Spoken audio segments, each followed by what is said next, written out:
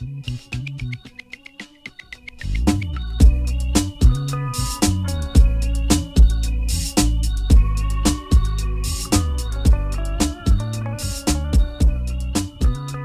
and welcome to Scouring the Culture, a weekly podcast series about the Carolina Panthers and their approach to the 2021 NFL Draft. We are a proud part of the Ride Network, and please don't forget to rate, review, and subscribe if you enjoy what we have to say. I'm your host, JJ Hardy, and you can find me at Panthers Culture on Twitter. And joining me, as he will be every week, is Vincent Richardson, managing editor at the Ride Report. What's up, Vince? Hi, JJ. How are you? I'm pretty good, man. Pretty good. Draft week is finally here. So after 11 weeks of episodes of Scouting the Culture, trying to educate and inform the people listening and ourselves on the prospects of the 2021 NFL Draft, we finally see what Scott Fitterer and Matt Rhule have up their sleeves for the Panthers going forward. So I'm excited to see what they actually do. You know, it's been a grueling offseason of speculation around several positions, of need for the Panthers, to include quarterback, tackle, cornerback. And so we finally get to fill some of those positions of need. So this is exciting for me, man. So I'm pretty stoked, to get to Thursday and see how the weekend goes. But before we get into the draft itself, the Panthers had some pretty big news this week in the signing of Daquan Jones, a defensive tackle from the Tennessee Titans, filling a need across the defensive front. What did you think about the signing of Daquan Jones? Yeah, it's an interesting one. I mean, obviously the Panthers have had a needed defensive tackle throughout this offseason, particularly after the release of Kerr and Short. And obviously there's, the fact they've signed a D tackle is not that surprising. The fact that Daquan Jones is a little surprising. He's more of a run defender than he is a pass rusher. So he feels like more of a replacement for Kerr than he does for Short. He can play a bit of three tech, but he is more like a one tech / nose tackle. So I'm not sure how often we'll see both him and Brown on the field together, and I'm not sure what this means for Braylon Roy and his fit with the defense. But I think it definitely is a good player to add on. I don't think it's an unreasonable value in terms of what they gave him. But I think it does probably still leave the door open for them to add at least one three tech in the draft, if not multiple three techs throughout the rest of this offseason. So I don't think this is a full stop to the defensive tackle position. It's more of a bolstering of a potential weakness. And that's how I saw it too. I was reading through a lot of the comments, from when the signing was announced on Twitter, whether it was Ian Rappaport or Adam Schefter, one of them. I can't remember who it was, but I was reading a lot of the commentary from Titans fans, and one of the Titans fans actually responded to a tweet I made regarding the signing, and seeing, and what he was saying was that we're going to get a really good player against the run, somebody who could be a good mentor, for the young guys on defense.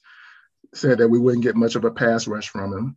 And so, that aligns with what you say. He's more like a one tech more than anything. And we probably still need to go out there and find at least, one or two three techs via the draft, or, continuing in free agency. I don't know how many other guys are out there in free agency right now. But KK is still out there, so I think that's probably not completely out of the question. I think it's really, I think it's made less likely by the fact they've gone out and signed another veteran. I think if it was going to be one veteran, a bunch of young guys, this feels like maybe that veteran. But I mean, I think KK, what it does mean is that if they can't find a three tech in the draft, I think KK will then definitely be an option. I think Geno Atkins is still unsigned as well. I'm not sure who else is. That's right. I keep forgetting about Geno Atkins, who was a dominant D tackle for a long time. And I know he's a little long in the tooth now, but I'm sure he can still add some value, especially situationally.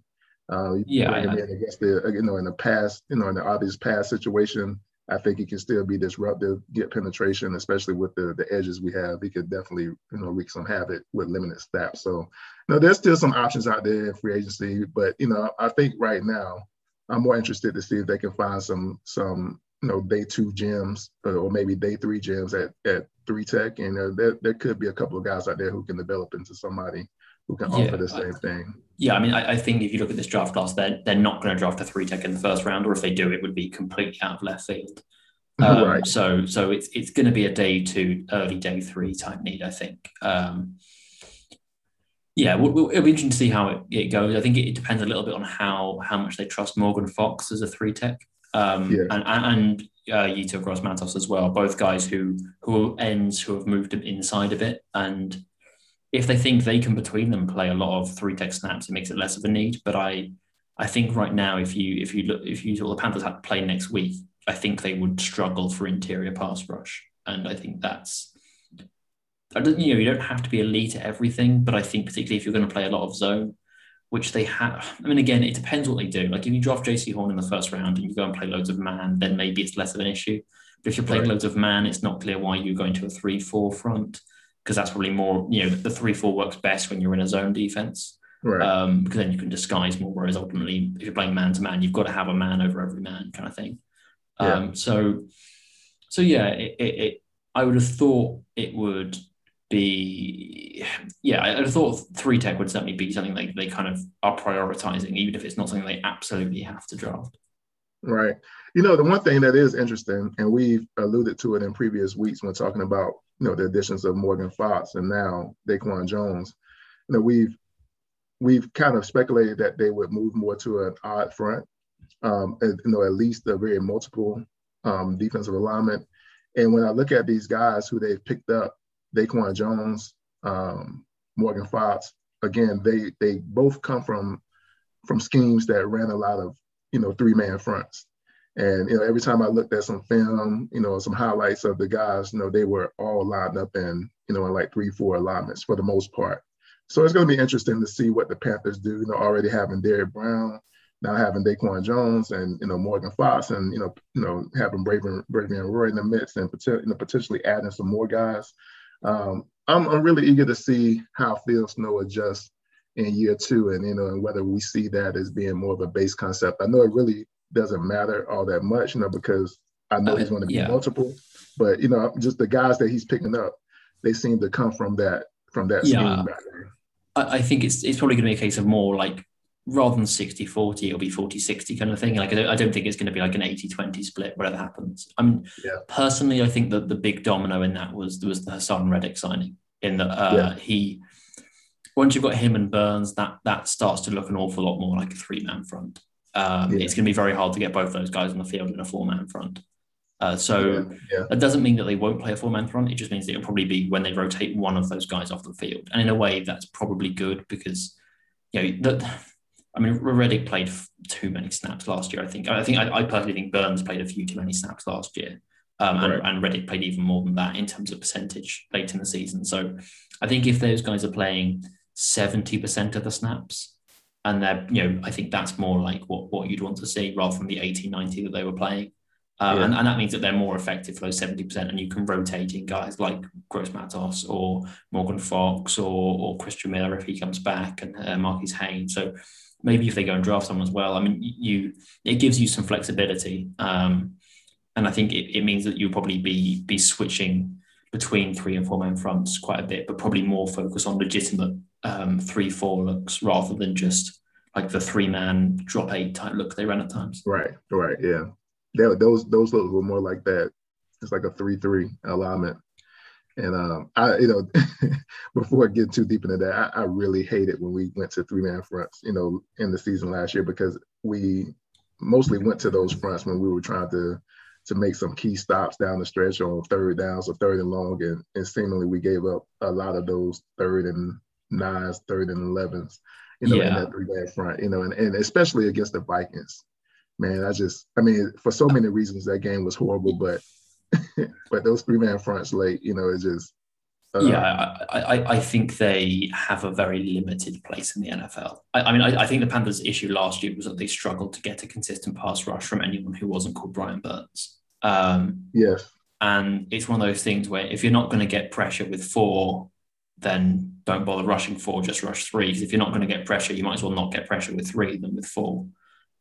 So in the same way that I think the second Buccaneers game, they realized they were going to struggle to get pressure to play zone, so they tried to play man and then got ripped apart because they didn't have the cover. But I think last year was very much a case of a defense that did not have all the pieces to be good, that probably played about as well as you could have expected given the talent they had. And that doesn't mean that they were all bad or anything like that, but they had distinct weaknesses. They didn't have corners who could play man coverage, and they didn't have interior pass rush after KK went down. and that's a pretty limiting combination. If you have to play zone but you can't get pass rush, you're going to struggle. And that's a question going into this season for me too. I know we picked up AJ Bouye, and he'll be suspended for the first 2 games of the season. But when I look at the cornerback group, we still are bringing back, much of the same guys, with Dante Jackson, Troy Pride Jr.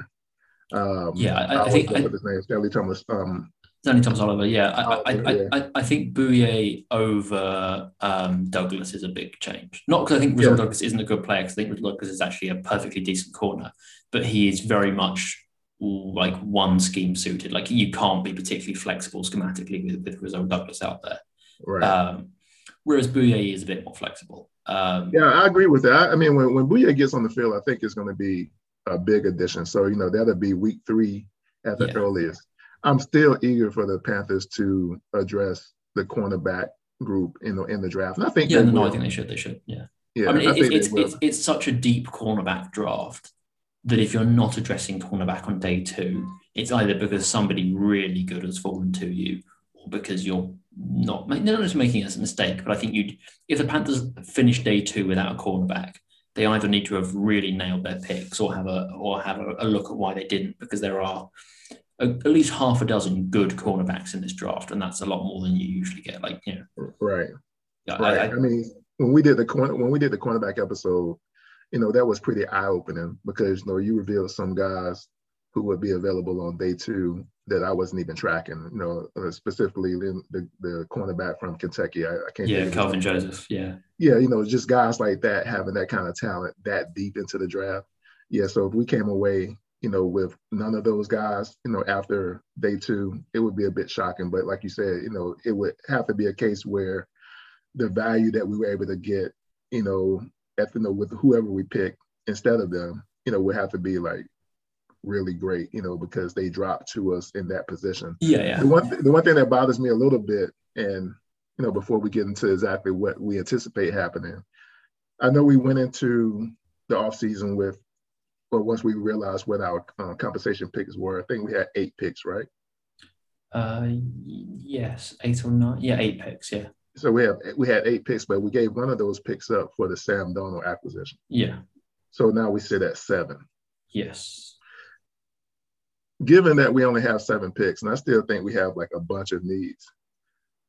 I heard Scott Fitter mention that they had explored trading back with at least 5 teams. I think he said it was 5 teams that they spoken with about moving back. But, they weren't all, talking about moving back from the 8th overall pick, but just throughout the draft. Oh, no, I think those talks would have been from the 8th pick. Was it all for the 8th pick? I mean, if you're negotiating trading down the 2nd right now, you're completely insane, because you have no idea who's going to be on the board. I think he said that, but maybe he was like blowing smoke. But I think he meant they talked to at least 5 teams about the 8th pick. I think what he meant was they talked about teams at various points in the draft. So teams that are at, say, the 12th pick, teams are at the 15th pick, teams at the 25th pick. So no, but I don't think they're talking about trading their 4th for 2 5ths and a 7th. Okay. Right, So that made sense to me. I was listening while I was doing something else, but I did recall him saying that they talked to teams at various points through the draft. So I interpreted that, as like not just focused on what's going on in the first round, but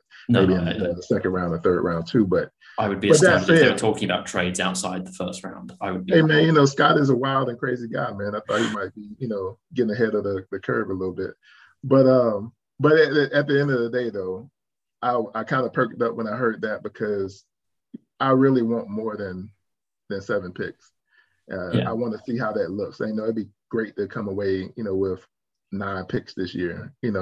Somehow, through willing and dealing, and especially with as much talent as you said. Because sometimes I feel like in other draft scenarios we've gone through, with going offensive line maybe back to back in the first and the second. It's like, okay, like the possibility of not getting one of those corners, at the end of, day 2 becomes very real. And I'm trying to avoid that. So it would be nice to get an additional day 2 pick or Yeah. so, to where I know I can get one of those guys. I think there's kind of a couple of things to note in that regard. I think one, ultimately, you set your board and then you live by it. I mean, you can't try and. I mean, I remember. I think you heard this as well when Adam Peters gave an interview, the 49ers sort of deputy GM type guy. He gave an interview talking about the acquisition of George Kittle and talking about how they basically they knew he was going to fall, so they waited for him in the 5th or the 4th. I can't remember which one it was now. I think it was 4th, yeah. You have to be really brave / foolish to do that. Like, because it might work out, but if he goes like 5 picks ahead of you, you look like an absolute idiot. Like, if you've got a guy created as your 14th player on the board and you have no one else in your top 50 left, then take the guy who's like a round higher than everyone else. Like, you can't try and get too cute and try and work out who's going to be there around from now, because you just don't know. It takes one team for a guy to go 4 rounds higher than anyone else expected. It takes one team.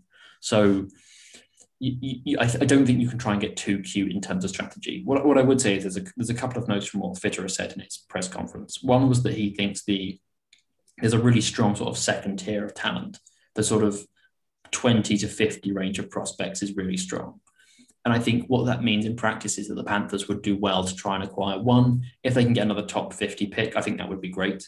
Because that then also frees you up to be more flexible with the 39th pick in terms of staying there or trading back, because you can see how the draft evolves between when you pick and 39.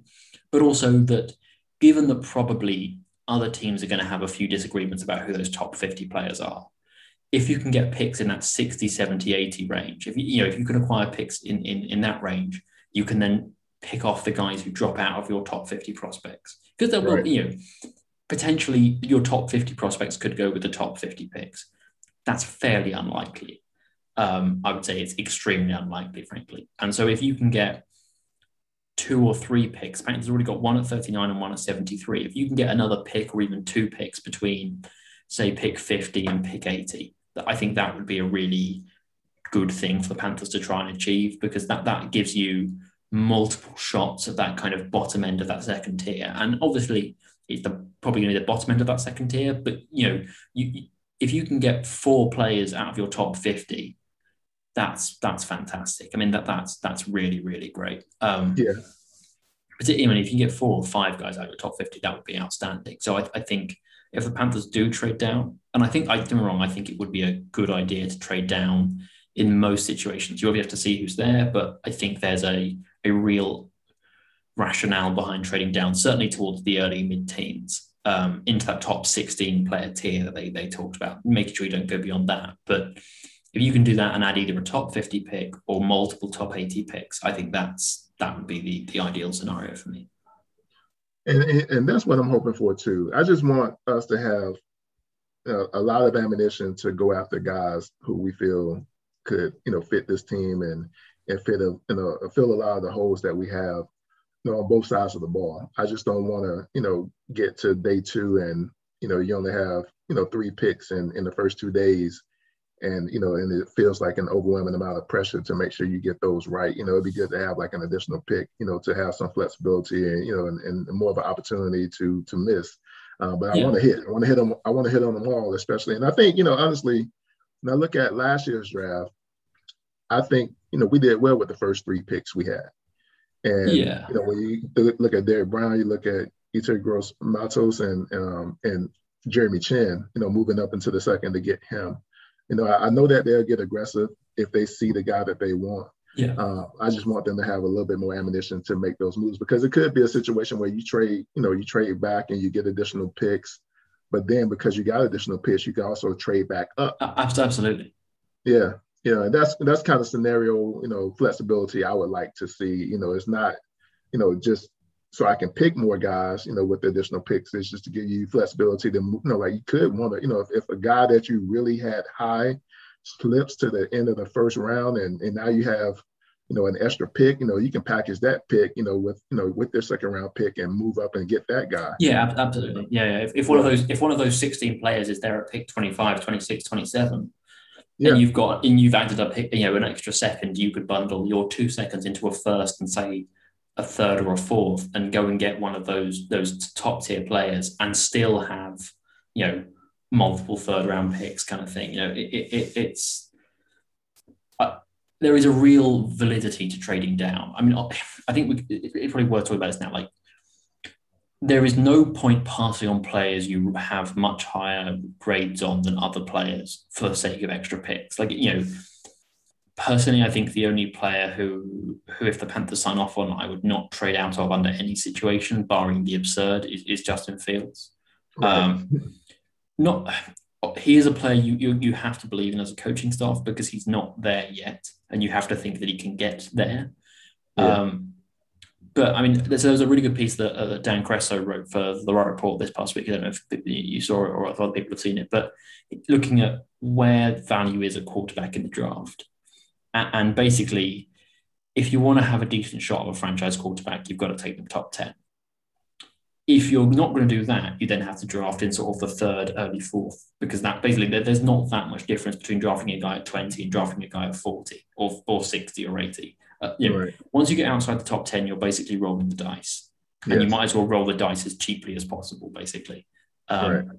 So, there is a real drop-off in talent after that top tier of quarterback prospects. And I think Justin Fields can be as good as anybody in this draft. Me too. I agree. My number 6 prospect, I think. He's my number 2. Yeah, he's my number 2 quarterback. Like he's an elite prospect. And he's one of those players where if you really believe in him as a person, his ability to develop and continue to get better, then he's prospect number 2. Like, the only player I think I'd struggle to take him over is Trevor Lawrence. Right. So, Fields is really, really good. And if he's there at 8, you'd want a king's ransom to move out of that spot.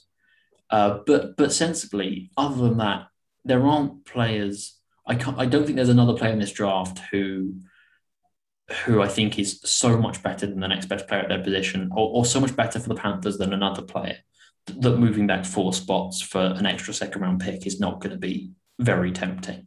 I really think Patrick Surtain is a very, very good corner, but the gap between him and JC Horn is ultimately relatively small for me. And if someone offers me a second-round pick, I'm taking JC Horn in a second-round pick over Patrick Surtain. Just to be frank, I think Rashawn Slater is slightly better than Christian Darrisaw, but if you're giving me a second-round pick in Darrisaw, I'm taking that over Slater, for example. Exactly.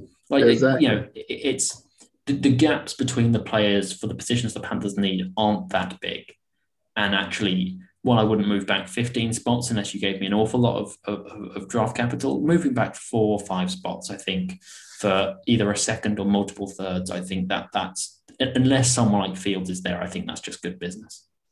And that's all I've been trying to express, over the last week. I've tweeted about it quite a bit, even before this week. I think earlier on in the offseason, I mentioned that I would like a trade back scenario. I'm just a guy who believes if you can trade back and still get your guy, then trade back and get, still get your guy.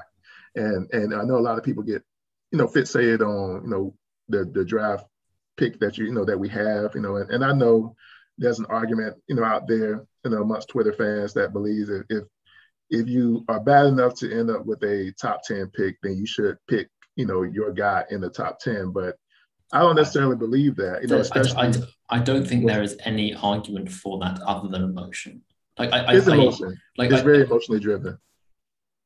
Ultimately, the draft works as a whole. Well, the off-season roster building in general works as one combined sort of path. One pick does not stand alone. It is not about any one pick or any one player signing or any one transaction. It's about the summation of what you're able to achieve. And yes, trading back is always going to decrease your probability of getting the best prospect because that just fundamentally, logically has to happen. But particularly if you're making small moves in the first round, that change in probability is actually very small. And by getting multiple shots, you improve your overall ability by quite a bit. So, it's what would you rather have, a 30% chance of winning the lottery or a 25% chance of winning the lottery plus a 15% chance of winning the lottery? You take the 25 plus the 15. Yes, the 30 is bigger than the 25, but overall the 25 and the 15 is bigger. It's really not, as a concept, it's really not that complicated, the argument for trading down. The key bit is you have to do it intelligently rather than desperately. Like, it shouldn't be we trade down no matter what, because then you can miss on good players. And it shouldn't be we trade down because we're panicking, or we trade up because we're panicking. You have to set your board and you trust it. That's ultimately what drafting comes down to, is evaluating, quantifying your evaluations in a meaningful way, and then sticking with it.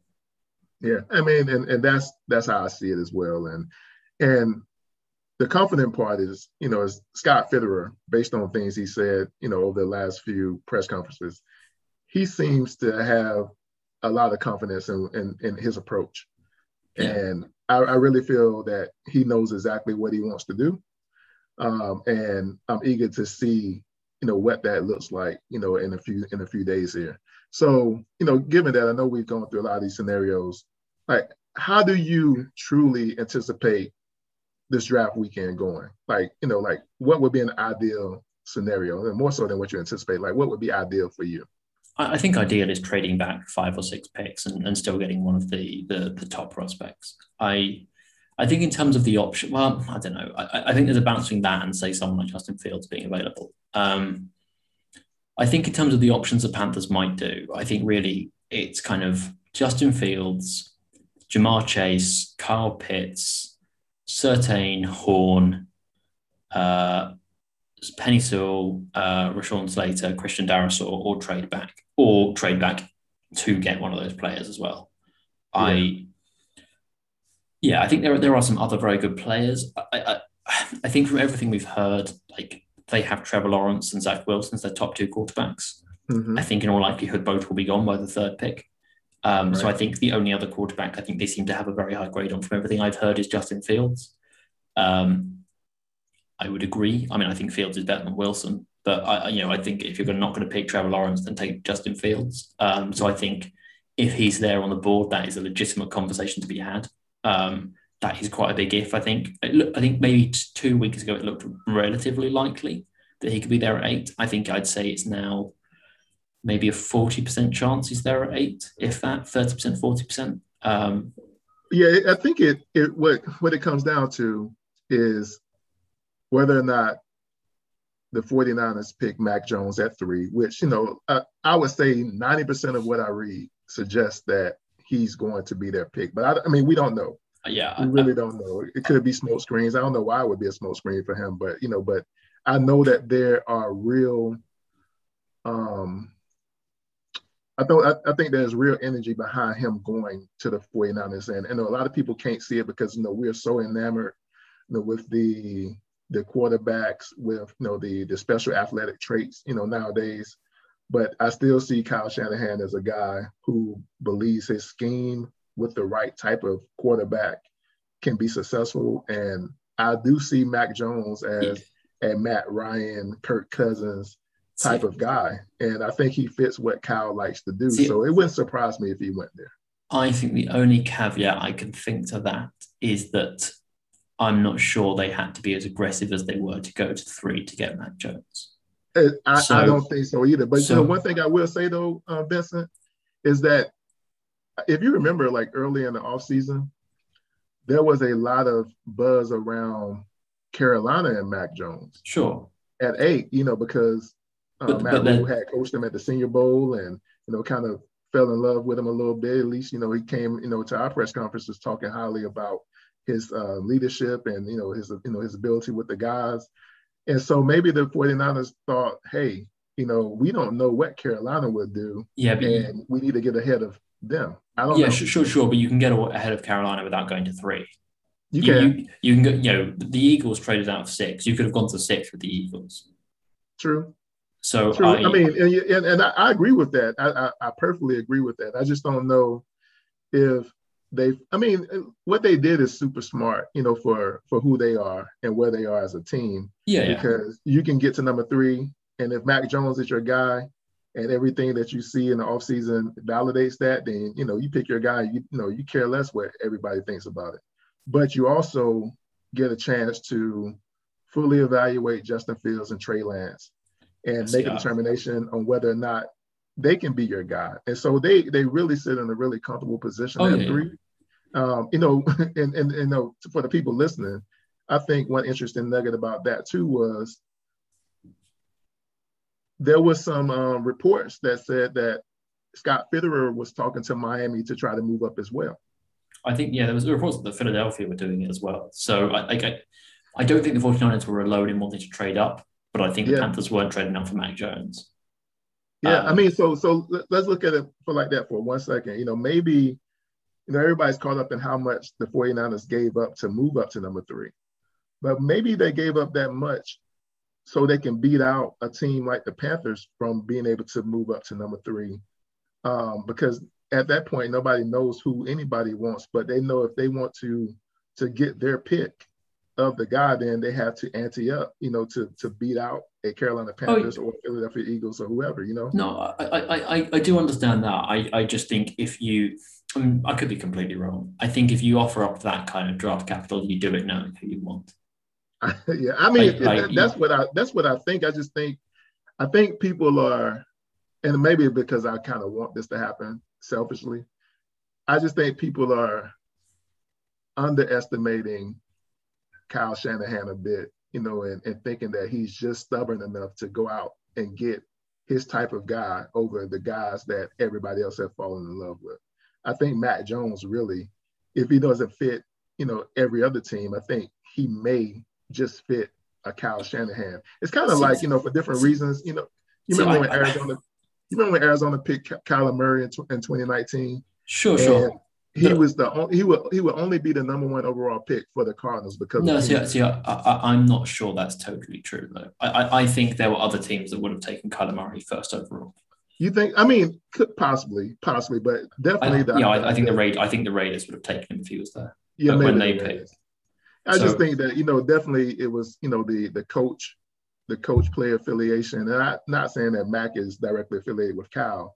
I just know that there's some connections, to the offense that they run in Alabama, to what they did and to what they do in San Francisco. Yeah, I believe that when you see a guy that runs the things that you want to do, and that they can do what you want them to do, I think they get a little bit more value. And honestly, Vince, don't pay me too much attention. No. I really want to see them mess up and do that. So it creates a scenario where, if they do that, I think it creates a scenario where Atlanta now may have to process whether they want Justin Fields or Trey Lance. I think Atlanta might trade out of that. I mean, if I'm honest, I had a thought. I think Atlanta are another team that I would be amazed if they're not listening to trade offers. Partly because I think their GM is quite smart, from what I've seen, but also is smart, yeah. But also because that is not a team that's a player away. No, you're right. I mean, I'm with you there. So let's say they trade out, and presumably somebody would be trading up to pick either Lance or Fields, right? Yeah.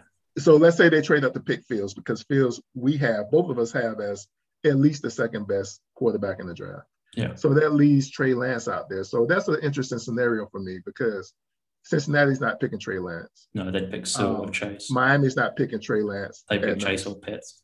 Yeah, and so now Detroit, I think it's interesting for them, because I think they would be interested in a Trey Lance, especially with having Jared Goff, but you just never know what they're going to do. Yeah, no, I think if the 49ers take Mac Jones, then I think the Panthers are in a pretty good position. Because I think that then you've got Lance, Fields, Pitts, Chase, Sewell. Yes. And one of those guys is going to be available at 8. And to me, that's crazy. And even if the Panthers don't necessarily want one of those guys, I think they would definitely be interested in. I think they are interested in Fields, Chase, Pitts, and Sewell. I don't think they're that fussed about Trey Lance even. But if Trey Lance is the guy of those 5 who's there at 8, somebody's going to come calling. You think a Chicago or a New England is going to make a phone call?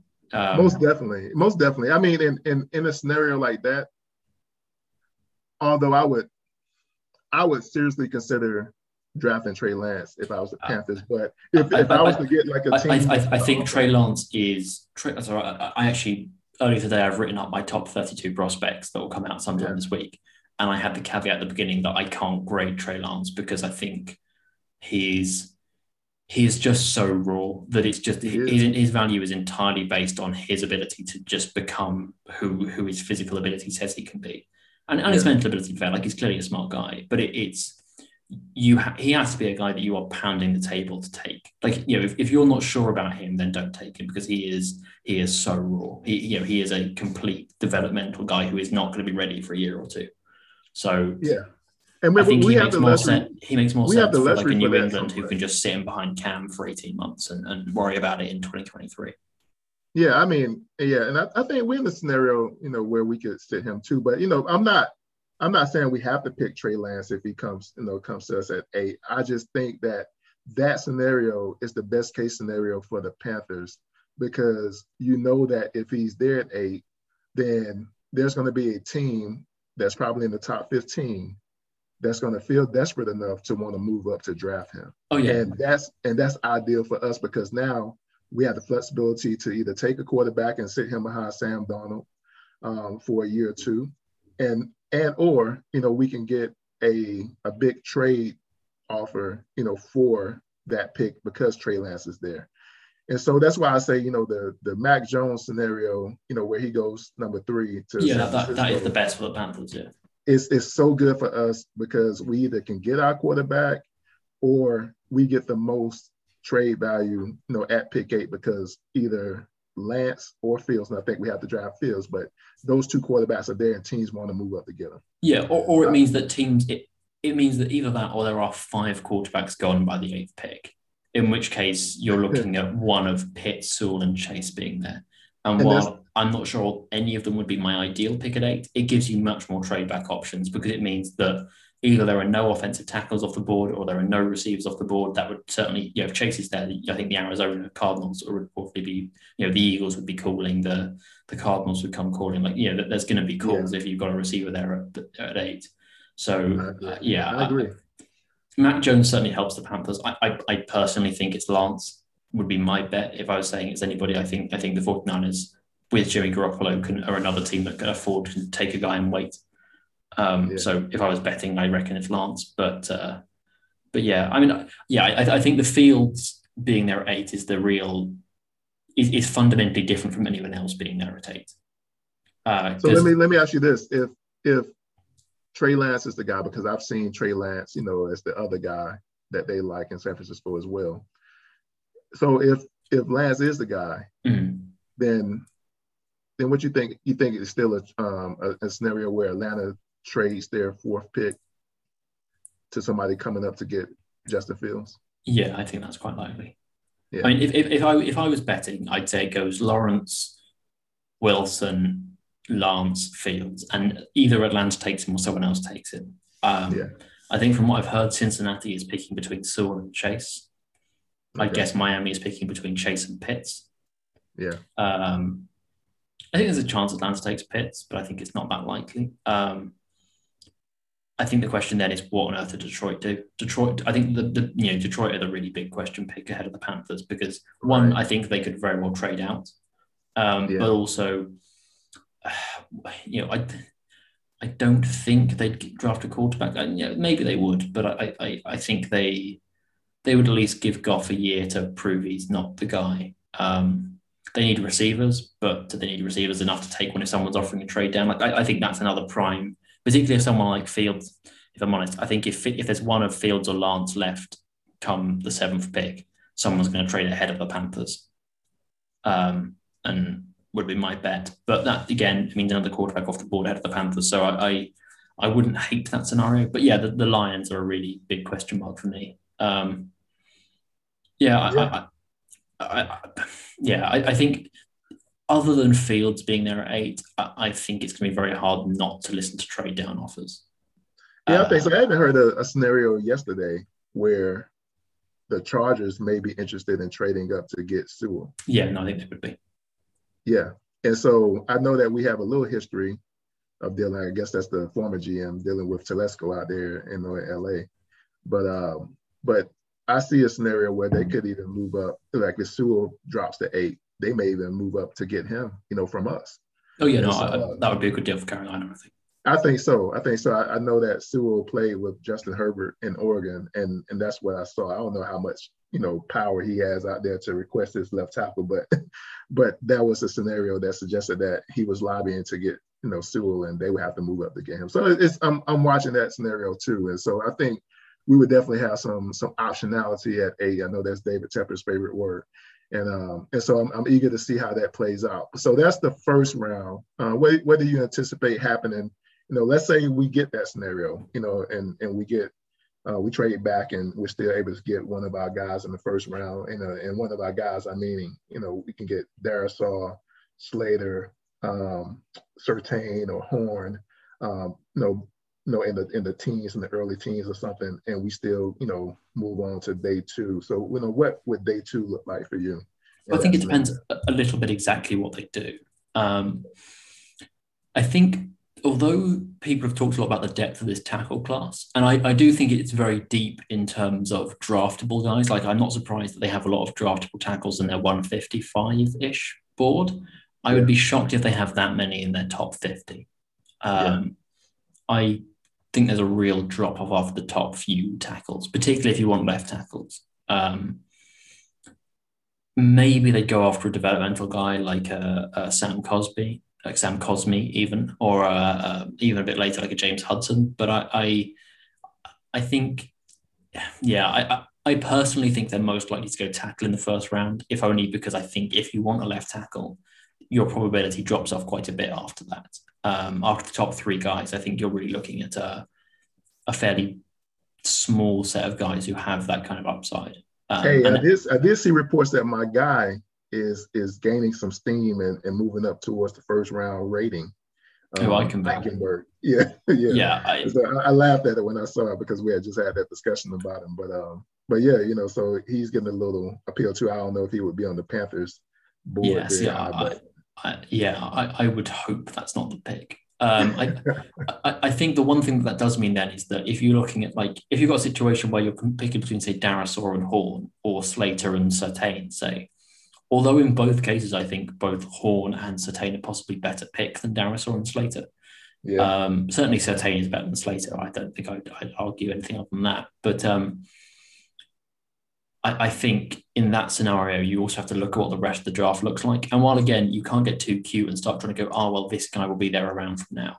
But if you look at the cornerback class and the tackle class, in the tackle class, there's 3 guys, a gap, 1 guy, a gap, 3 guys, a gap kind of thing. There's a real drop-off after that first sort of 3 prospects. With the corners, there's a lot more options. I mean, you've got Surtain and Horn, but you've got Farley, you've got Newsome, or again, I don't think it'd be great for the Panthers. I'm not as high on, but he's probably going to go in the first round. You've got Santi Samuel Jr., you've got Kelvin Joseph, you've got Tyson Campbell, Eric Stokes, Sean Wade, Ifeatu Melifonwu. There are 10, at least day 2 cornerbacks in this draft. I think that means you'd be better to wait to day 2 for a corner. I think a cornerback in the 2nd or 3rd round, I think, is definitely a real option. I think defensive tackle, I think probably not the 3rd round. I think defensive tackle is strange. I think it's probably either a 2nd or a 4th round thing. I think either you get one of the Onwuzurike, Barmore, or Nixon, or you wait until the 4th round and then you're looking more at Cam Sample, the guy from UCLA whose name I've forgotten, Osa Odigizua. Yes, I saw him this weekend. And there's a couple of other guys, potentially Chauncey Golston as a potential 3-tech conversion. You're looking more at those guys in sort of the 4th round than I think in the 3rd round. There's again a bit of a gap of talent at D tackle, and maybe Twyman as well in the 4th. Sorry, I forgot about him. So I think my best guess would be tackle in the 1st round, defensive tackle in the 2nd. And then probably cornerback and safety in the 3rd round if they trade down. Would be my personal guess, but I really don't know. I think receiver is something they'll look at as well. I think guys like Amari Rogers, Schwartz, Eskridge, and others, I think, are going to be options on day 2. And then you have interior offensive line as well. I think Creed Humphrey is going to be really hard to pass on if he's there at 39. I think you guys. Some of them might be gone, but Wyatt Davis, again, another guy who could be an option until the 2nd round. I'm not sure there's that many other interior offensive line guys. Landon Dixon, I'm not sure is the best scheme fit. So he's sort of probably more of a power run guy. But I think safety, interior line, D tackle. I think linebacker is the odd one because I think particularly after getting Perryman, I'm not sure. I think that would be a luxury. I think you'd have to think someone would really fallen to take a linebacker. maybe if like Chaz Surratt is there in a third round or something like that. But I can't really see linebacker being an option in the second round. Yeah, maybe tight end. I mean, the issue with tight end is there's such a drop off after Pitts that you're then looking at sort of like you're then looking at guys like Hunter Long in the third round, or like Noah Gray, or a Kenny Yeboah, or a Trey McKitty, or oh god, who's the SMU guy, Kylan Granson. You're looking at those guys on day 3, or like Hunter Long, probably third round kind of thing. Like and we had Granson on the show, right? Yeah. I mean, he's a more developmental guy. Like I think the Dan Arnold signing is an interesting one. It really depends a lot on what they think about Ian Thomas. If they're like, he's done, he's not going to be part of the long-term plans, then I think it's easier to draft a tight end. And if you cut Ian Thomas, then you cut Ian Thomas. But if they, I mean, I think Ian Thomas has shown some nice flashes. I think he still has kind of struggled to put it all together in recent years, but ultimately he's kind of running out of time to do that. So I wouldn't be shocked, if they draft someone like Hunter Long in the third round, if Ian Thomas gets cut because he can't beat out Colin Thompson as a specialist blocker, or because they bring in a Trey McKitty in the sixth or something, like I don't think you lose sleep over that potentially. Like I think a year ago, cutting him would have been quite hard to justify in terms of you'd wondered why you'd invested at that position.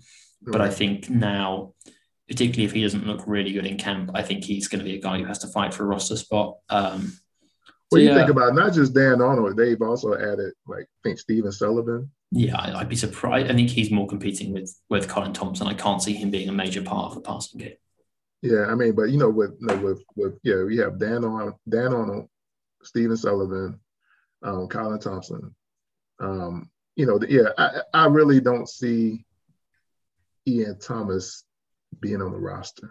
Oh no, I could definitely see him being on the roster. I don't know, like it's starting to look like. I mean, and I would be amazed. I wouldn't be surprised if he sticks around. I'm just starting to, see, the writing on the wall. Like they may move on from him this year. I mean, I think they may. I would be.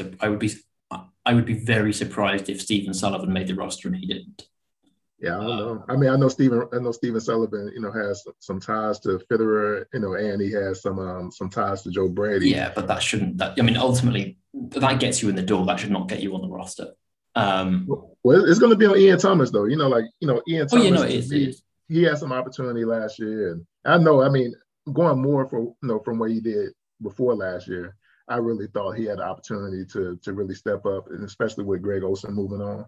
And I don't know if it was, based on scheme last year, or, his health or ability, or, Teddy, I don't know, but for some reason, even with the opportunities he did have last year, he just didn't look all that special. But I know he has the talent. I know he has the attributes. He's an explosive guy at that size. I just don't know how much more patient they're going to be with him, especially if they get a chance to upgrade. I think it depends what you have, what your other options are as well. Like, yeah, if he's the number 2 tight end, that's fine. I mean, I don't think he's a bad player. I just think he hasn't shown himself to be an especially good player so far. And I think those are things you want to upgrade, but you don't just move on from decent players because they're not great players. You have to have someone better in the building, kind of thing. So I also think you see a Trey McKitty. You see a Trey McKitty as being somebody who can be better, or Hunter Long, somebody who can be an upgrade to Ian. I think Hunter Long, would be an upgrade over Ian Thomas. I think Trey McKitty is more a competitor for Colin Thompson. I mean, McKitty is ultimately a blocker. He's a blocker who can catch some passes. He's not a guy who's going to catch 40 passes a year, I don't think. Okay. I think, like Yeboah is kind of the interesting one as a blocker who has that pass catching upside.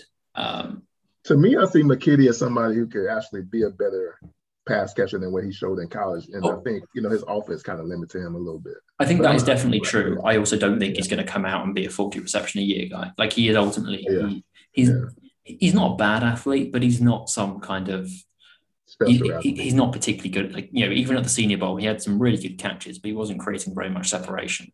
Yeah. Whereas guys like, Noah Gray, I think, of the Senior Bowl tight ends was really impressive as a round runner.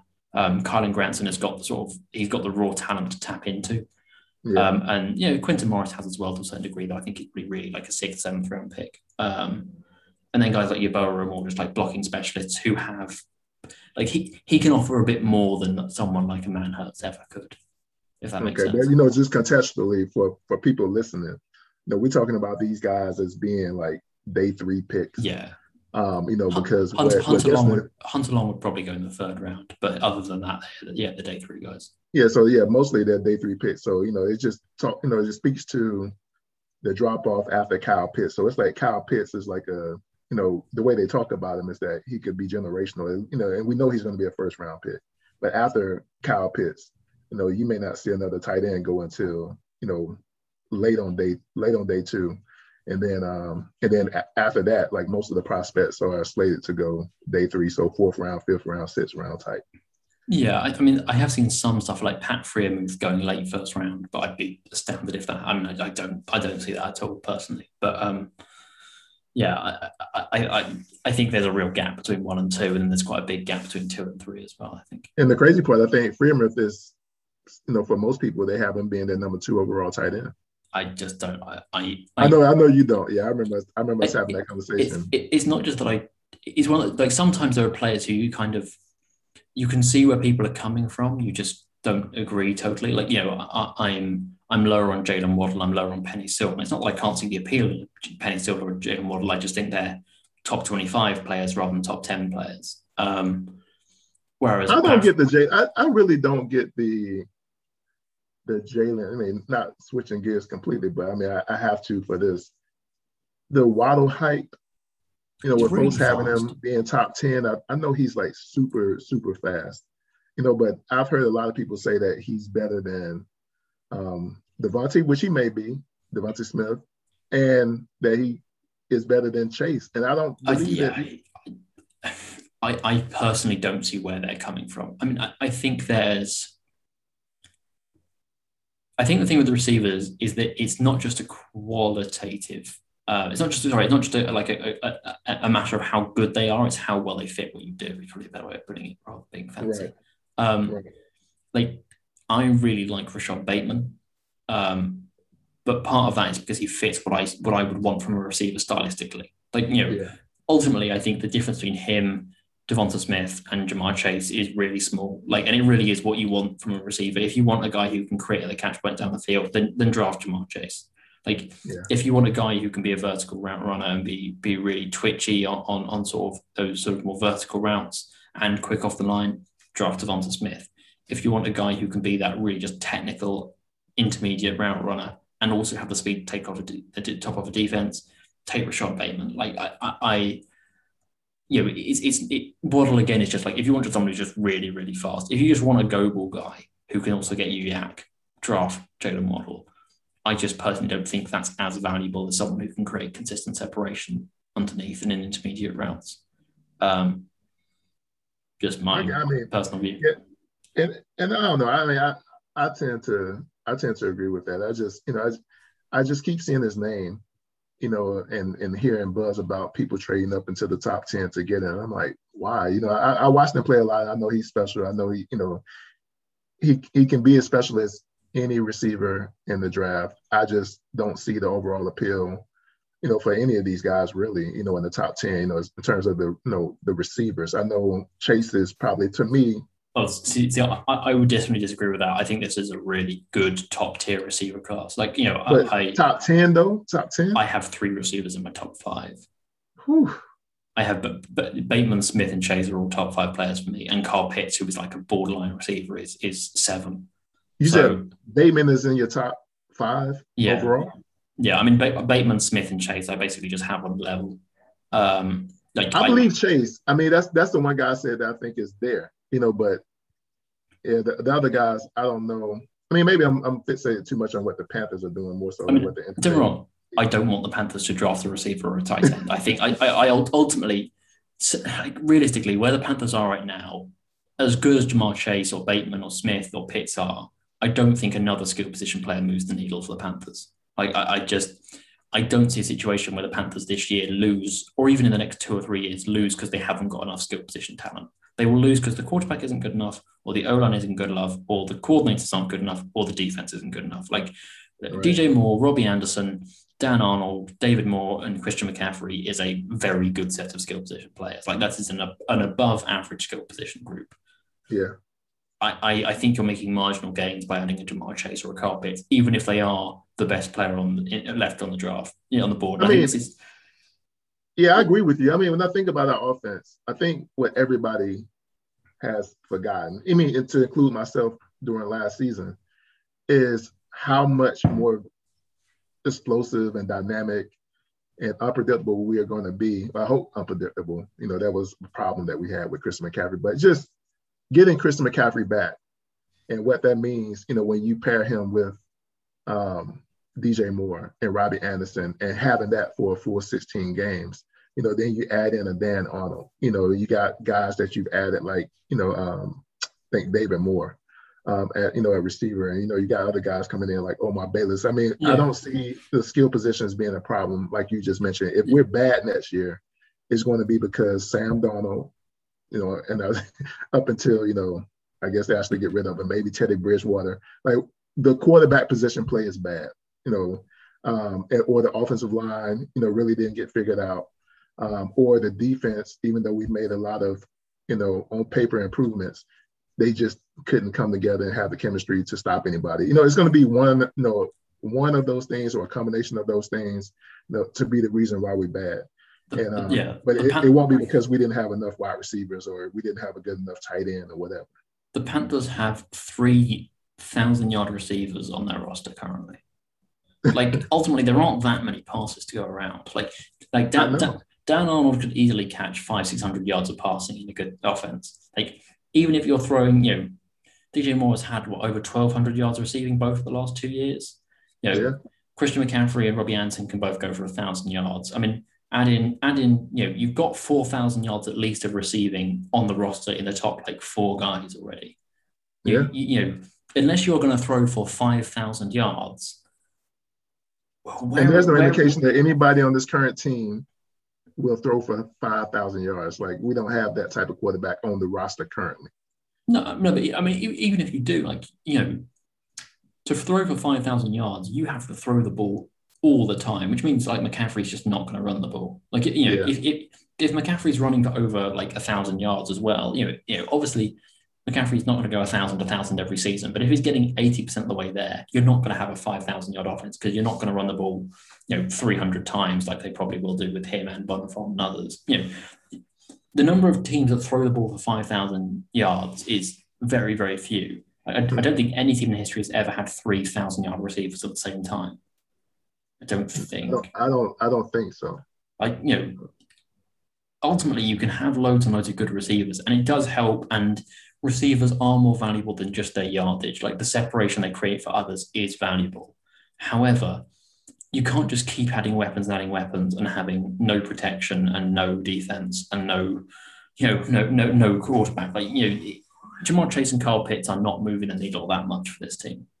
Right. I mean, Kyle Pitts would help in the red zone, which is kind of the caveat to that. But even then, Kyle Pitts and Ja'Marr Chase would be a luxury, I think. And the Panthers can maybe afford a luxury. Maybe they go for it. But I think it would be luxury rather than necessarily moving the needle that much. Well, let me go ahead and clarify that. There's a list of teams who have had 3,000-yard receivers. Okay. And so, I mean, I was somewhat surprised too, but I started thinking about, I'm a little bit older than you. So I was like, I think I have seen this happen before. And let me see if I can find it real quick. So I guess we have the 1985 San Diego Chargers. No. That's 3 900-yard seasons. That's 900 yards. The 1,000 yards it's 1980 San Diego. I got it. Yeah. 1989 Washington, 95 Atlanta, 2004 Colts, and 2008 Cardinals. Yeah, I was on the wrong list. So yeah. So there are 5 teams who've done that before. Yeah. But as I look at those teams, I think the only one who was the 95 Falcons did it without a single player who made either the Hall of Fame or the Pro Bowl that year. They had 3,000-yard receivers and none of them made the Pro Bowl. Sorry, that's just fantastic. I'm trying to think of that Washington team. I think they may have been, if it wasn't their Super Bowl year, I think it was the year after. I can't remember though. No, I definitely was not around. I mean, I yeah. know, I know. Uh, I mean, but uh, you know, I'm old enough to remember that. And then the 2008 Cardinals, that was the year where I think they actually went to the Super Bowl and lost to the Pittsburgh Steelers. yeah, and two of those receivers went over 1,000 yards by less than 40 yards. So Yeah, it obviously barely still over. counts, but it's you know, yeah, But either way, I don't think having an offense like that, obviously, I don't think you need that, to be successful. I just think that, those, especially that 2008 Cardinals team, you had two guys on there that were really special, and yeah, Bolden and Fitzgerald. And the Panthers, what I would like to see for them, like you said, is not to have to go out and get another guy, because I think we have the roster right now to have three 1,000-yard guys. So we already have that. Adding a fourth yeah, guy, really wouldn't do anything. I know we're not going to get four 1,000-yard receivers, and so I'm like you, like yeah. No, address the offensive line. Don't let the offensive line be the problem. And if a special quarterback falls to you, get that guy, so it doesn't have to be a problem in the future. Cornerback, like those are the positions that I think, we need to focus on.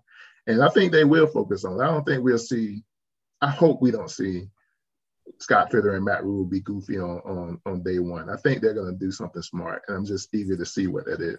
I mean, joking aside, I do think both Chase and Pitts are legitimate options for the Panthers at 8. Like, I think they are players they would consider. Yeah. I just personally, they would not be the pick that I would be super enthused about. Even though, from a value standpoint, I cannot argue with Chase and Pitts being worth the 8th pick. I don't think they're players that move the needle that much for the Panthers. Well, I don't argue, with them being like Pitts to me. When it comes to, like I said, I know I don't see any wide receivers in the top 10, but Pitts to me is a guy that I think he can be so game changing. If I don't know if for our team, but just in general, I think if we pick him, I would rather have him than Chase based on what our roster looks like, because I think Yeah, it I was think I would you who agree with told me that. that like Chase plays a lot like DJ Moore. Yeah. And I don't necessarily need two DJ Moores, but if you give me a Kyle Pitts, I know it's only one Kyle Pitts on the roster, Yeah. and it could be only like one. He could be like one of only 3 or 4 guys in the league, based on what he can do from the tight end position. No, I So think that is true. What I do think is also true, just quickly, is that both guys are going to make their money going deep. Like, not all the time, but they're going to make their money on receptions of 15 yards or more. oh yeah. And Dan Arnold is going to make his money on 15 yards or more. DJ Moore is going to make his money on 15 yards or more. Robbie Anderson is probably at his best working 15 yards or more. And ultimately, you've got like, okay, if the Panthers put their 5 best skill position players on the field, you've got 4 guys who are deep threats and Christian McCaffrey. Right. And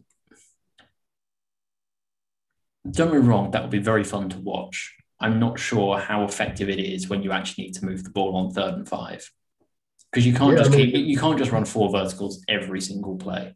Yeah, I don't know who our short possession guy would be this year, because last year it was Curtis Samuel. Yeah.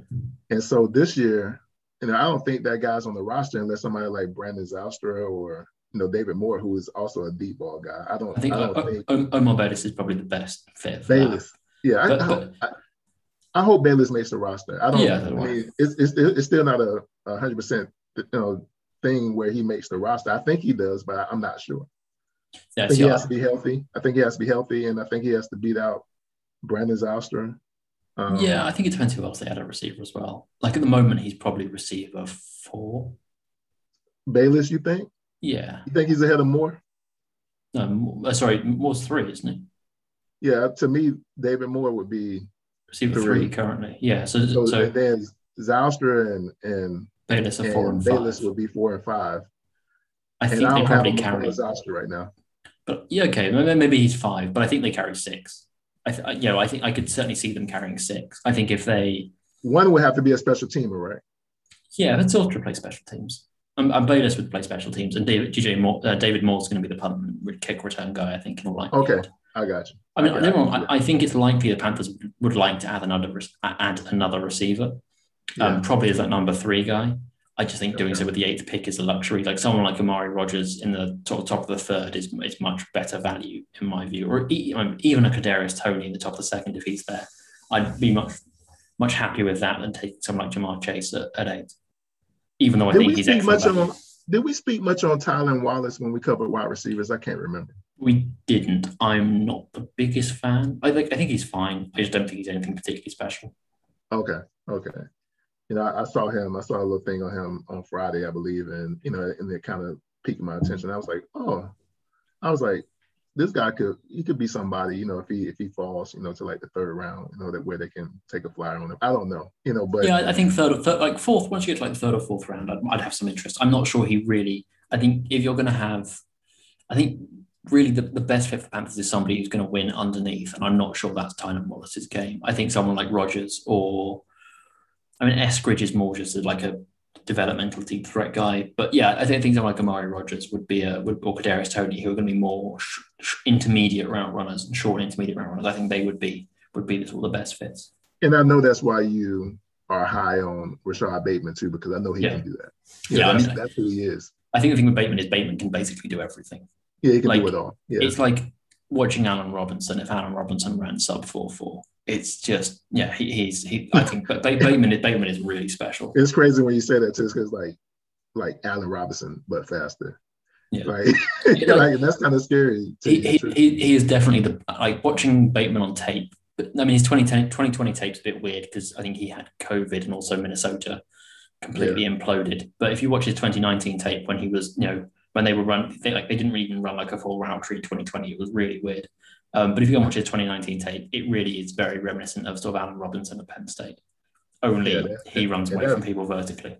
And that's crazy when you think about it. But okay, so you know, just the kind of, I mean, I know we can't predict everything that's going to happen this weekend, but you know, based on what you anticipate, based on what you anticipate happening or would like to see happening, I think I'm in line with it. So in the scenario, let's just say the first 4 picks, we don't know how they'll come, you know, if there'll be a trade that scenario or not. But if the Panthers go, let's say offensive tackle, interior offensive lineman, D tackle, and corner, not saying they have to be in that order, but if they go with those picks in the first 4 picks, then they're doing pretty much what we think they'll do. Yeah, but obviously, D tackle would be the one, you know, where you don't know if they're going to pick that guy, you know, with their second overall pick or their third or their fourth, but just those positions. Yeah, I mean, I think you do just always have to have the caveat of the really good player who falls. Yeah, like, you know, I think they like Richie Grant as a safety. I think they will consider him certainly in the third, but probably in the second as well. I think, and we need a free safety. I mean, we need another safety. I think Andre Cisco is in that conversation as well. Like, I think that's my guy. Even if it's not the biggest need, I think if he's there in the third, you have to consider it. Same with Kellen Mond, I think, and probably like linebacker as well, a Chaz Surratt or a Jabril Cox, or maybe even a Cam McGrone. I mean, like those guys. Hey, you know what? I have jumped on your train, and I meant to tell you this earlier, but I saw a mock where we were able to pick up like Nick Niemann, and I think his name is Nick Niemann, in the 5th round. Yeah. And I was like, I said, that's Vincent's guy. It's like, man, I said, he'll be so stoked if we can get him in the 5th or 6th round. And so, yeah, like Niemann was actually mocked to the Panthers in one of these draft analyst mocks. And I was like, I said, that made Vince so happy. But, after you told me about how explosive he was, they highlighted how fast he is. Yeah. And I was like, that would be good. I also saw a mock this week where they took Javonte Williams, the running back, in the 2nd round. So, swings and roundabouts. Yeah, it's with a grain of salt. But I mean, Nick Niemann in the 5th or 6th, I think that would be pretty good. I mean, like day 3 is just wild. It's basically just who is there. And you see some really crazy trades. Like last year, the Saints trading up for Troutman. Where it was like, take all of our day 3 picks. We just want that one guy. And it is one of those things where, like, if you've got one guy who's just way higher than everyone else on your board and you're all fairly close to filling all the needs. Yeah. It's better to get that guy than to get the guy who's, you could get 4 players you have 7th round grades on, or one guy you've got a 4th round grade on. Which one do you go for? I'm down with that. Like, I actually thought about that, like a few weeks ago. I was like, this was when we still had like the 2 6th rounders. Mm-hmm. We still got 2, we just don't have 3. Oh, we don't have 3. We still have 2, because we got 2 in the comp. Yeah.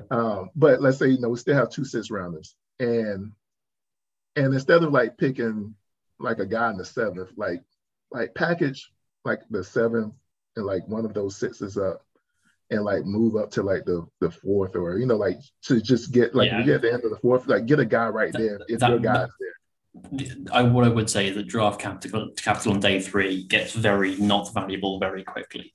Like, it's one of those things where like you'll trade like 2 6th round. If you trade, like, say the Panthers had kept 222 and 226 rather than trading away to, they traded 226 to the Jets. If they traded 190, say they traded 193 away, their first 6th rounder instead, like 222 and 226, you might be able to trade those and get 200. Say, like, it really is like you have to give up quite a lot to move up in on day 3. But in terms of just number of picks, because like the 222nd pick is worth nothing basically. Teams have so few players left on the draft boards at that point that you have to give up quite a lot to move up any decent amount of space. So it would be more like the Panthers are at pick 193. There's someone who gets to pick 185 they want, so they give up 222 to move up from 193 to 185. That's more the kind of thing you'll see where they give up a 6th round pick to move up 5 or 10 spots in the 4th or 5th. That's kind of what you'll see, I think. And obviously that means by trading back and just getting loads and loads of day 3 picks is useful, because it just allows you to be aggressive in that way. It takes quite a lot to move up on the first couple of days of the draft, but ultimately, like, you can get 6th round picks for nothing. If the Panthers trade back from like 8 to 13, say, and they pick up like a 2nd or a 6th, like, the Chargers probably are not going to fight you for that 6th round pick. If they're moving up 5 spots in the first round, a 6th round pick is kind of neither here nor there. Like, if you're, this is what the Seahawks did really, really well under John Snyder, is they just made sure they got loads of extra picks. Like, they might move back from, say, 39 to 45, and they pick 110 and also pick like 190 and 222. And that way, you're not adding that much value in terms of draft capital. You're just giving yourself loads and loads of picks to be mobile with and to use as ammunition, or just to throw at players. Like, once you get beyond like pick 200, you might not have any of your 150 on your board left. But what you can do is you can just throw darts at the board if you've got a couple of 7th round picks. You just go, basically you get an early. I mean, UDFAs, you're drafted, but you get early undrafted free agents. Absolutely. I mean, that's essentially what Stan Thomas Oliver was last year. He might well have been on their draft board, I can't say, but he was essentially just a very priority UDFA. Yeah, and you just making sure you get your guy. Yeah. Kind of like, how New Orleans, in that scenario where they, they kind of went back and forth between the Saints and the Panthers for Tommy Stevens, they moved up and got their guy. Yeah. I mean, I think that was stupid, but it's it is that kind of thing. Like, 7th round picks are pretty much worthless. Like, the number of trades you see which are conditional 7th round pick, like, that's basically just give it. It's nothing. I mean, let me ask you this question real quick, because I think it's something that's floating around in the air, and I'm just waiting to see what happens with it. Do you see the Panthers trading Teddy Bridgewater this weekend? I can definitely see it happening. I think probably the most likely destination is the Saints. I'm thinking Denver. Maybe. I mean, I wouldn't be shocked if they went after Mac Jones. Like, if Mac Jones makes it past the 49ers, I think Denver's the next logical stopping point. Okay. I mean, I could be wrong on that completely. But I know that there's a tie to Teddy with the offensive coordinator Shermer in Denver. I think he was in Minnesota when Teddy was drafted. Okay. And so I think there's a relationship there.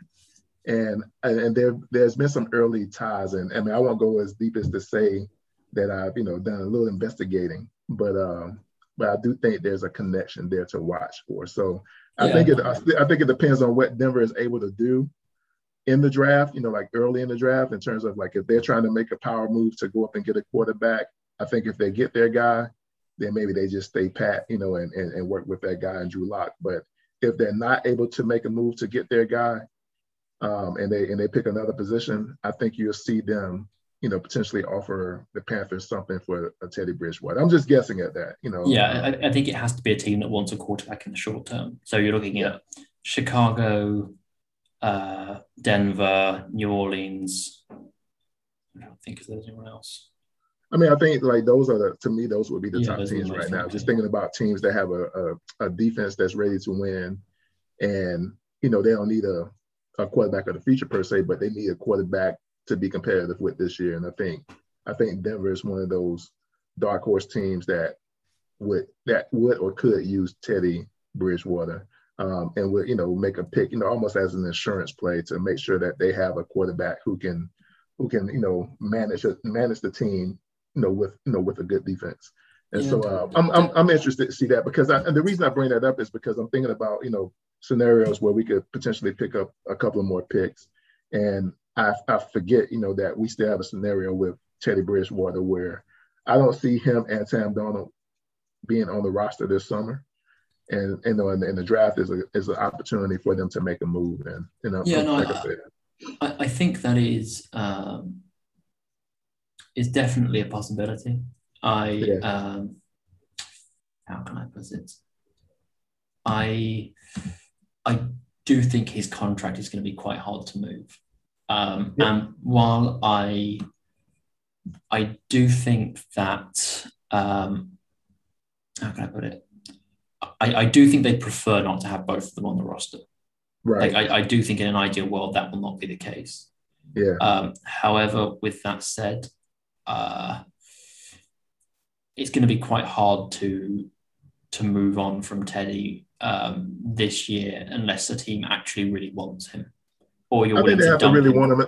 And I think the Panthers would have to kind of really want to move him. I think they'll have to make the deal to where, some of the burden for the for the salary, well, a lot of the burden for the salaries, remains to make the deal worthwhile. And so, and then you let the team and Teddy figure out what they're going to do on their end on the receiving team. So I don't know, man. I'm just honestly at this point, I'm just thinking about what's ahead of us, and honestly, I don't think Teddy and Sam are going to coexist. I don't think the team would want that, because I think the locker room would still have a big connection to Teddy. I know people didn't like, having Teddy on the team as quarterback, but I do think Teddy had a connection in the locker room. And I think in order to establish Sam Darnold as that guy, if we end up going forward with him, I don't think it would be ideal to have him and Sam in the same locker room competing, for that position, especially, they're not high profile guys per se, but, they're too big to coexist in my mind. And so, this would be a good opportunity for the Panthers, just speaking business-wise, to make a move, and I would like to see them get a pick or two for Teddy, and because I think that ultimately puts us in position to do a lot more with. So, it's just another wild card scenario. No, I think they would definitely like to be able to trade Teddy. I'm just not totally sure anyone's going to offer them very much. That would be a big thing, with his salary. But I think there are ways to manage that cap-wise, and we'll see. So, there's a couple of things I wanted to ask you before we close out this episode. You hear the argument often on Twitter and, just in general about the draft and, trying to figure out, if teams should take the best player available versus trying to fill a position of need. What's your take on that? I certainly think drafting solely based on need is a bad thing. Like you should, your Panthers should not be, what's our biggest need? Tackle, right? We're just going to take the top tackle on the board. Like that is stupid. Right. I do think you largely have to go best player available, but you have to be very careful how you define best. Like it should not just be we take the highest graded player we have, regardless of what else is on our roster and like what we do schematically. So if the Panthers still had Cam Newton, and Cam Newton had never got hurt and was playing in his absolute prime and was coming off an MVP season, don't draft Justin Fields. You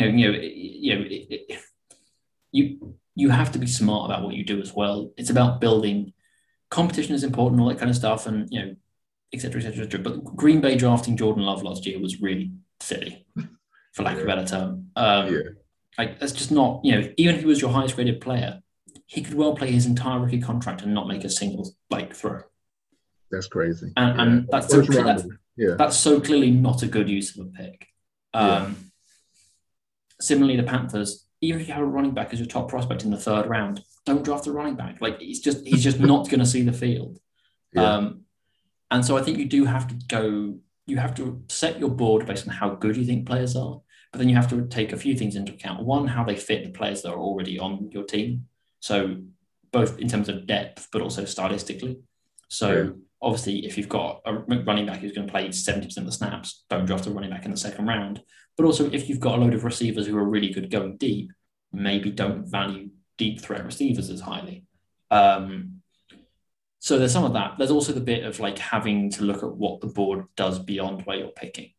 So if you've got a cornerback is your top prospect, but you've also got a cornerback as your 5th prospect, your 8th prospect, your 10th prospect, and your 12th prospect, you probably don't need to draft like the marginal gains you're making by taking that guy versus the guy who's around later is fairly limited. But if you have a tackle as your 6th prospect, but then your next tackle is your 412th prospect, and you have a space for a tackle, that tackle is probably more valuable to you than the top corner because it's about above replacement. Ultimately, it's going back to like baseball. You want the player who's the best above replacement. And essentially, above replacement means above the guy you can get around later. Yeah. So you obviously can't overthink this, and you can't try and play like mind games and try and see what every pick is going to be. But if you look at your board and you go, we've got a real density of corners, we've got like 10 corners in our next top 20 prospects, probably don't draft a corner. If you've got one tackle in your next 400 prospects, probably draft a tackle. You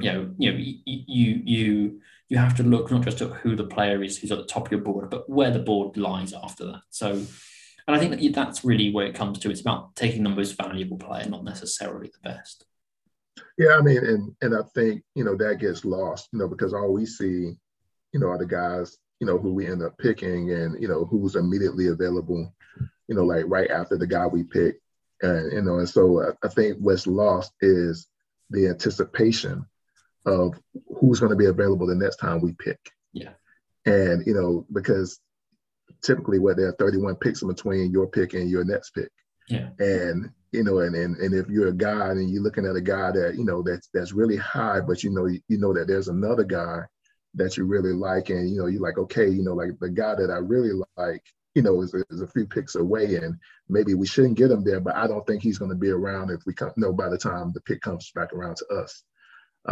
Sometimes, you see, them pick a guy, that other guy, who may not be the best player available, but may be higher on their board. Yes, because they fear that he won't be there when they come back around. See, I think that's kind of where I am with offensive tackle. I would be shocked. Sorry, I wouldn't be shocked because I don't know, but the top player when the Panthers pick will probably not be an offensive tackle. Maybe if Darisaw or Sewell have outstanding interviews, maybe they could rise up. But I think generally the odds are there will probably be a skill position player or a cornerback as their top prospect. However, this draft is way deeper at those two positions than it is at offensive tackle. If you want like an actual like high quality starting left tackle, it has to be one of the top 3 players for me personally. So the gap between taking a Rashawn Slater, who I don't think is a top 10 prospect in this draft, and taking Surtain, who I think is a top 5 prospect in this draft. Yes, Surtain is the better prospect, but I can get a player 70% as good as, or 80% as good as Surtain around later, whereas I can't get a player 50% as good as Slater around later. So that's kind of, for me, a good example of where the thinking might be. It's not just about who is, obviously the Panthers might disagree. I think it's probably likely that they do seem to like the BPA type model, but I think you do have to be smart about what your other options are going to be later on, or what they are likely to be. Yeah, and I think that's really important, in the first 2 days of the draft. Come day 3, just take whoever's there. Just take whoever's there. Yeah, take the best player there. But I think in the first, 2 days of the draft, I think we really have to, look out and anticipate, if I don't draft the guy I want now, will I have an opportunity to draft them, when my pick comes back around again? And if your answer is no, and you really like that guy, I think you got to pick him, even if you have to reach a little bit for him. And so, just based on what you need, and for us, we know we need a left tackle. So I think in the first round, that's what we're going to see. Yeah, I think you shouldn't reach too, as in like the Panthers should not, so they've got their top 16 prospects. You should not take someone outside that top 16 over someone in that top 16. No, like if you have a tier and you've got guys left in that tier, take someone in that tier. However, if you've got a tackle and a cornerback in that tier left, in this draft, take the tackle because the cornerback, and in the next there are more tackles. There are more corners in the next tier than there are tackles in all likelihood. Yeah, and I'm with that. So another thing I wanted to ask you about is during Scott Fitterer's and Matt Rhule's press conference earlier this week, they mentioned that they will pick guys who fit the team, and I took that as fitting, what they envision the Panthers' new team culture being. Mm-hmm. And so, when they said that, he made it seem as if that weighed heavily into how they rank guys on their board. And so, just from your thoughts, how did you anticipate that statement, and what do you think he meant by that, or they meant by that? So I think it's not dissimilar to what all teams do, really. Like, you want players that you want to coach. This isn't very surprising. I think there are probably going to be a few players they just exclude from their board, and every team will. Players they just don't think fit them, aren't part of the culture they want to build, etc., etc. Right. There's also just like a sliding scale. Like, you want players who are coachable, you want players who are serious, who are diligent, all that kind of stuff. Right.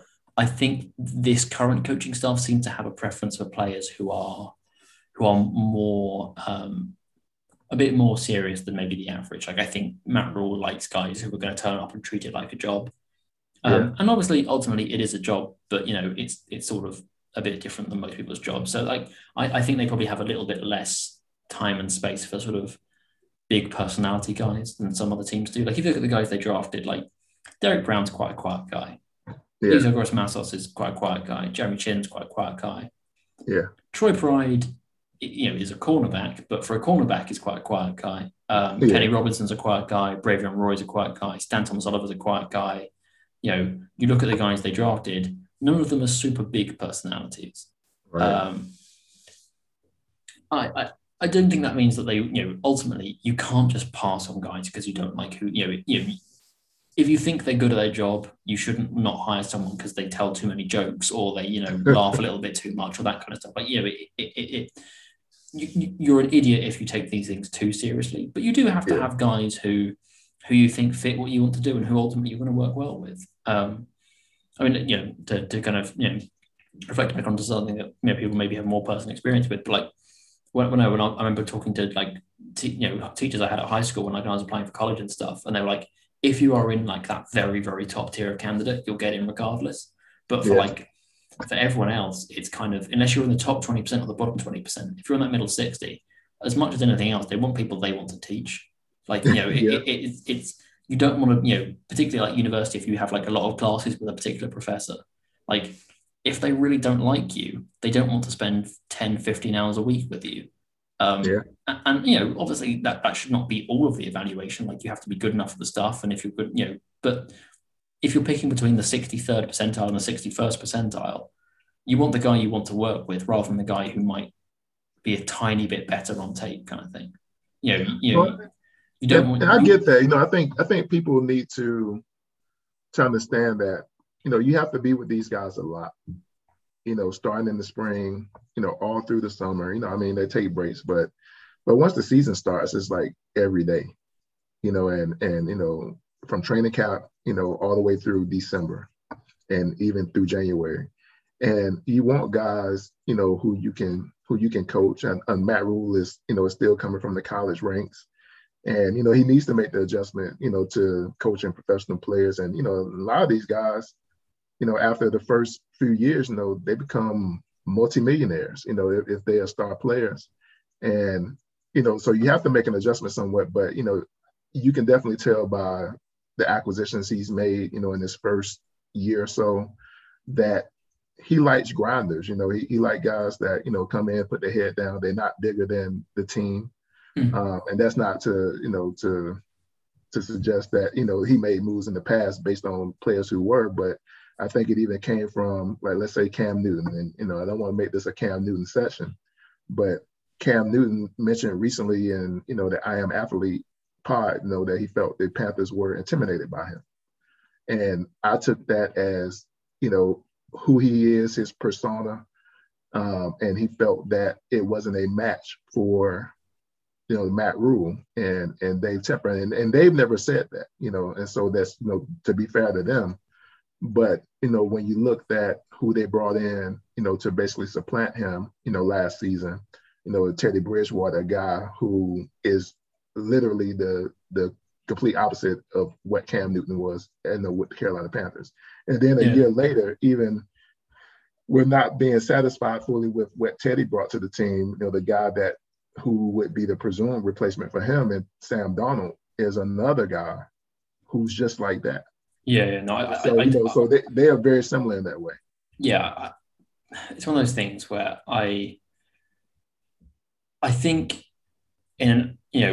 as a coach, it's not unreasonable that it would probably make your life easier to have a guy like Teddy than a guy like Cam. It doesn't mean that the owner should want it or anything like that. I don't get me wrong. Cam Newton's a far better player over his career than Teddy is. I'm not saying anything like that, etc. It's just, a guy who is just turns up, does his job, doesn't say very much, doesn't really cause much in the media, keeps everyone's lives fairly quiet. Coaches generally like quite a quiet life in that regard. They don't like massive personalities all the time, and but part of being a good coach is being able to cope with them, and that doesn't mean that you kind of have to. It's about learning to accept who people are, and as long as who people are is fitting what you want from a culture point of view, who they are from a personality point of view shouldn't really matter that much.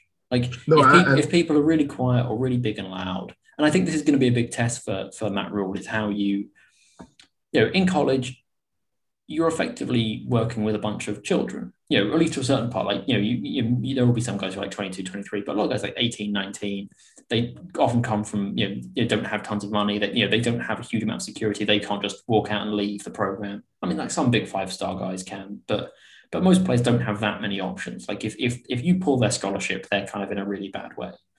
Whereas in the NFL, players have got way more money than you ever have.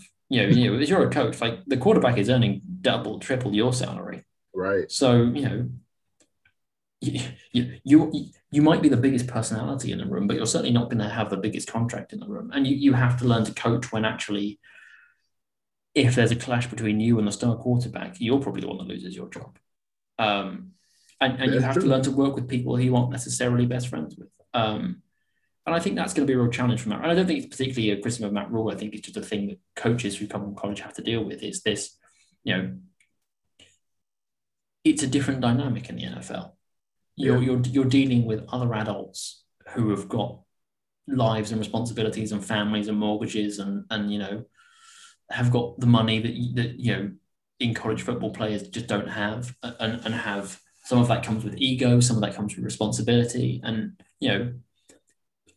generally, if you treat people with respect and treat them like adults, that's a pretty good starting point. And I certainly think this coaching staff do that. But there's a difference between the basic level of respect you have to have for players, but then there's also the understanding the dynamic and being able to appreciate different ways of doing something.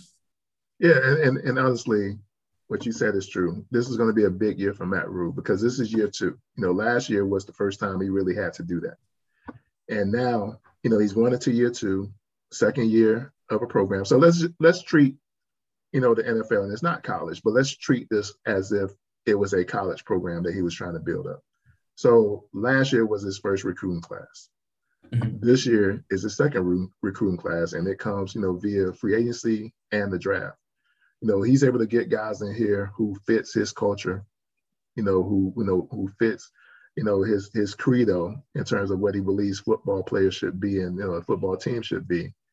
And so, but while doing that, he's doing it with a different dynamic of a man, in terms of, some of these guys are millionaires, and some of them you made, millionaires, via free agency or whatever, or the draft. And so, managing that dynamic where guys, you hope that they're hungry, but I think that's a big part of it for him. I think he don't want to have guys that, if they get paid, they lose a little bit of their edge or their hunger, to get better, to be excellent. I think he wants guys that if I pay a guy, I want to be able to trust that guy's about football. Yeah, he wants people who are going to come in and do their job. And that's fair enough. I think I don't think I have a problem with that. I think I would start to have a problem if it's clear that he doesn't just want players who want to come in and do their job, but he's inflexible about what he thinks doing your job looks like.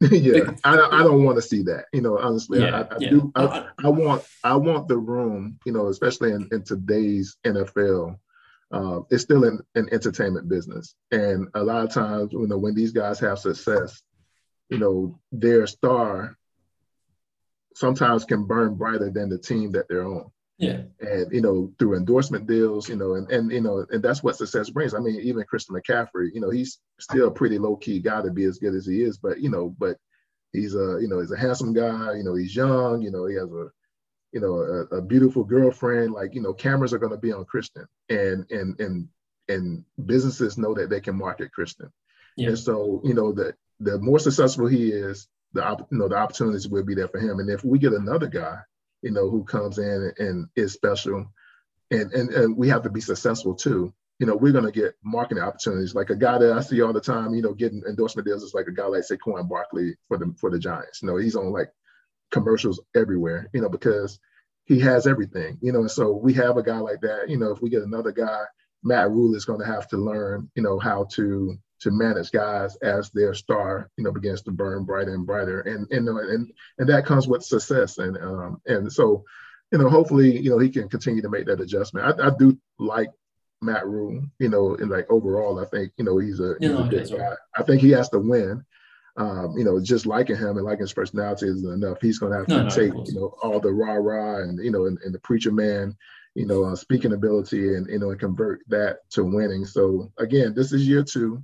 I wish we would have approached last year as a full rebuild in earnest, and not have, like myths seemingly objective, so we could really feel like this was a true year 2 of a build. But I'm going to treat it like that anyway. So this is Matt Rhule's second year of bringing in his people, his players. And it's time to see, if he can start to win with that. And I'm looking forward to that. But that said, I think this was a good primer, for this week, having this discussion. I think, we've established that we don't know what's going to happen in a few days.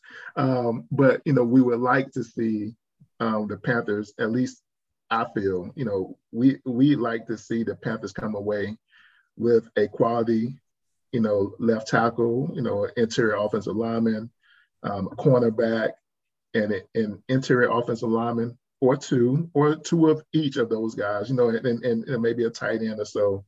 And, I think, if we pick up those key positions early, I think the team would have improved. And I think we're improving overall anyway. What's your take before we go, Vince? Yeah, I think it was interesting when they did their sort of pre-draft press conference the other day. They were sort of, Matt Rhule said, what you want to do is look back in 5 years' time, and if you've got 2 great players who've done well. Yeah. And I think that is some of it.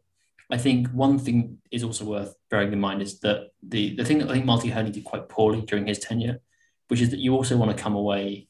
It's valuable to come away with a handful of guys you think are contributors. Doesn't mean they have to be starters or anything like that. But if you come away for a draft with sort of 4 or 5 guys who are parts of your roster for their full rookie contract, that's a really good starting point, particularly if you've got like 7, 8 picks.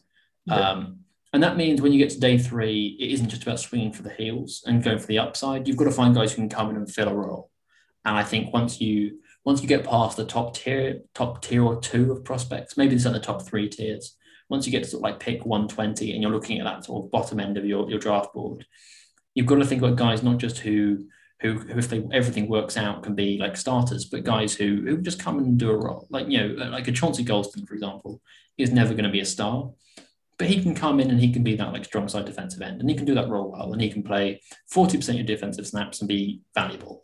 Like finding those guys on day 3, I think is going to be a real challenge. And something that Scott Fitterer needs to prove that he can do is not just find the 1 or 2 superstars, but find that the depth of contributors. Because I think that's where Seattle have really struggled in the last 5 years. Is they've hit on the DK Metcalfs, but they haven't built that depth of talent on both sides of the ball.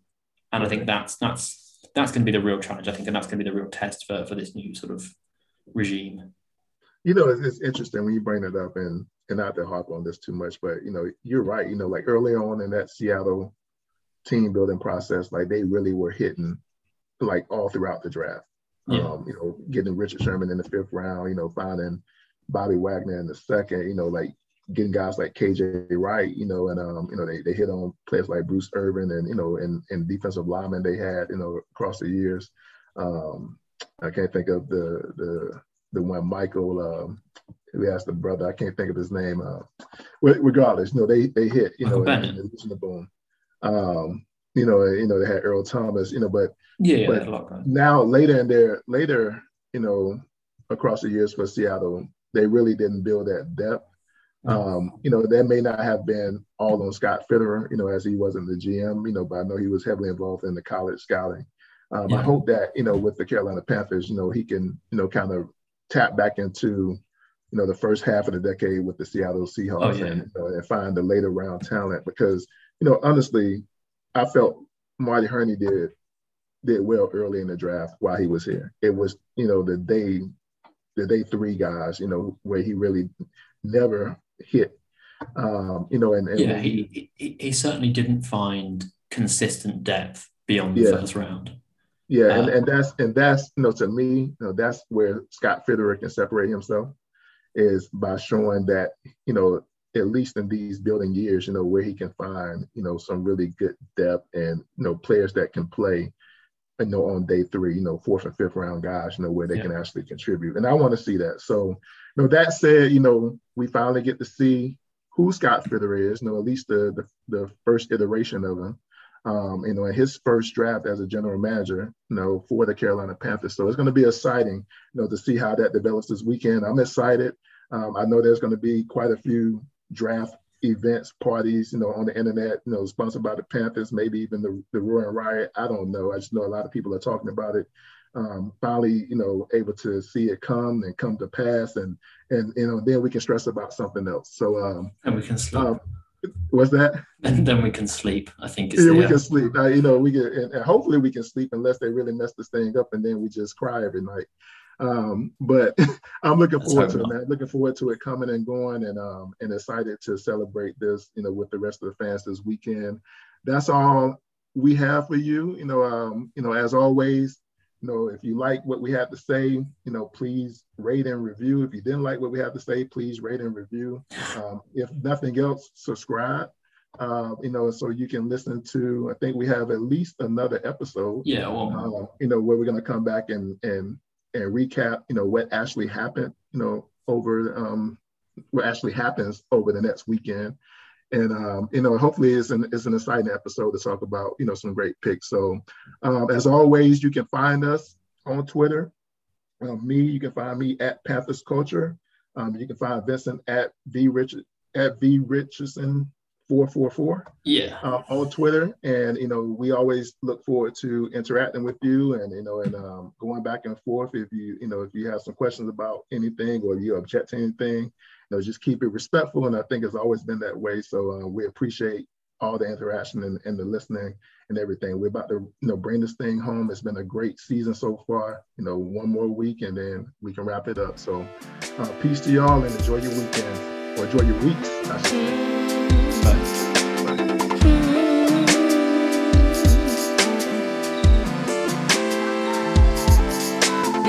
Where you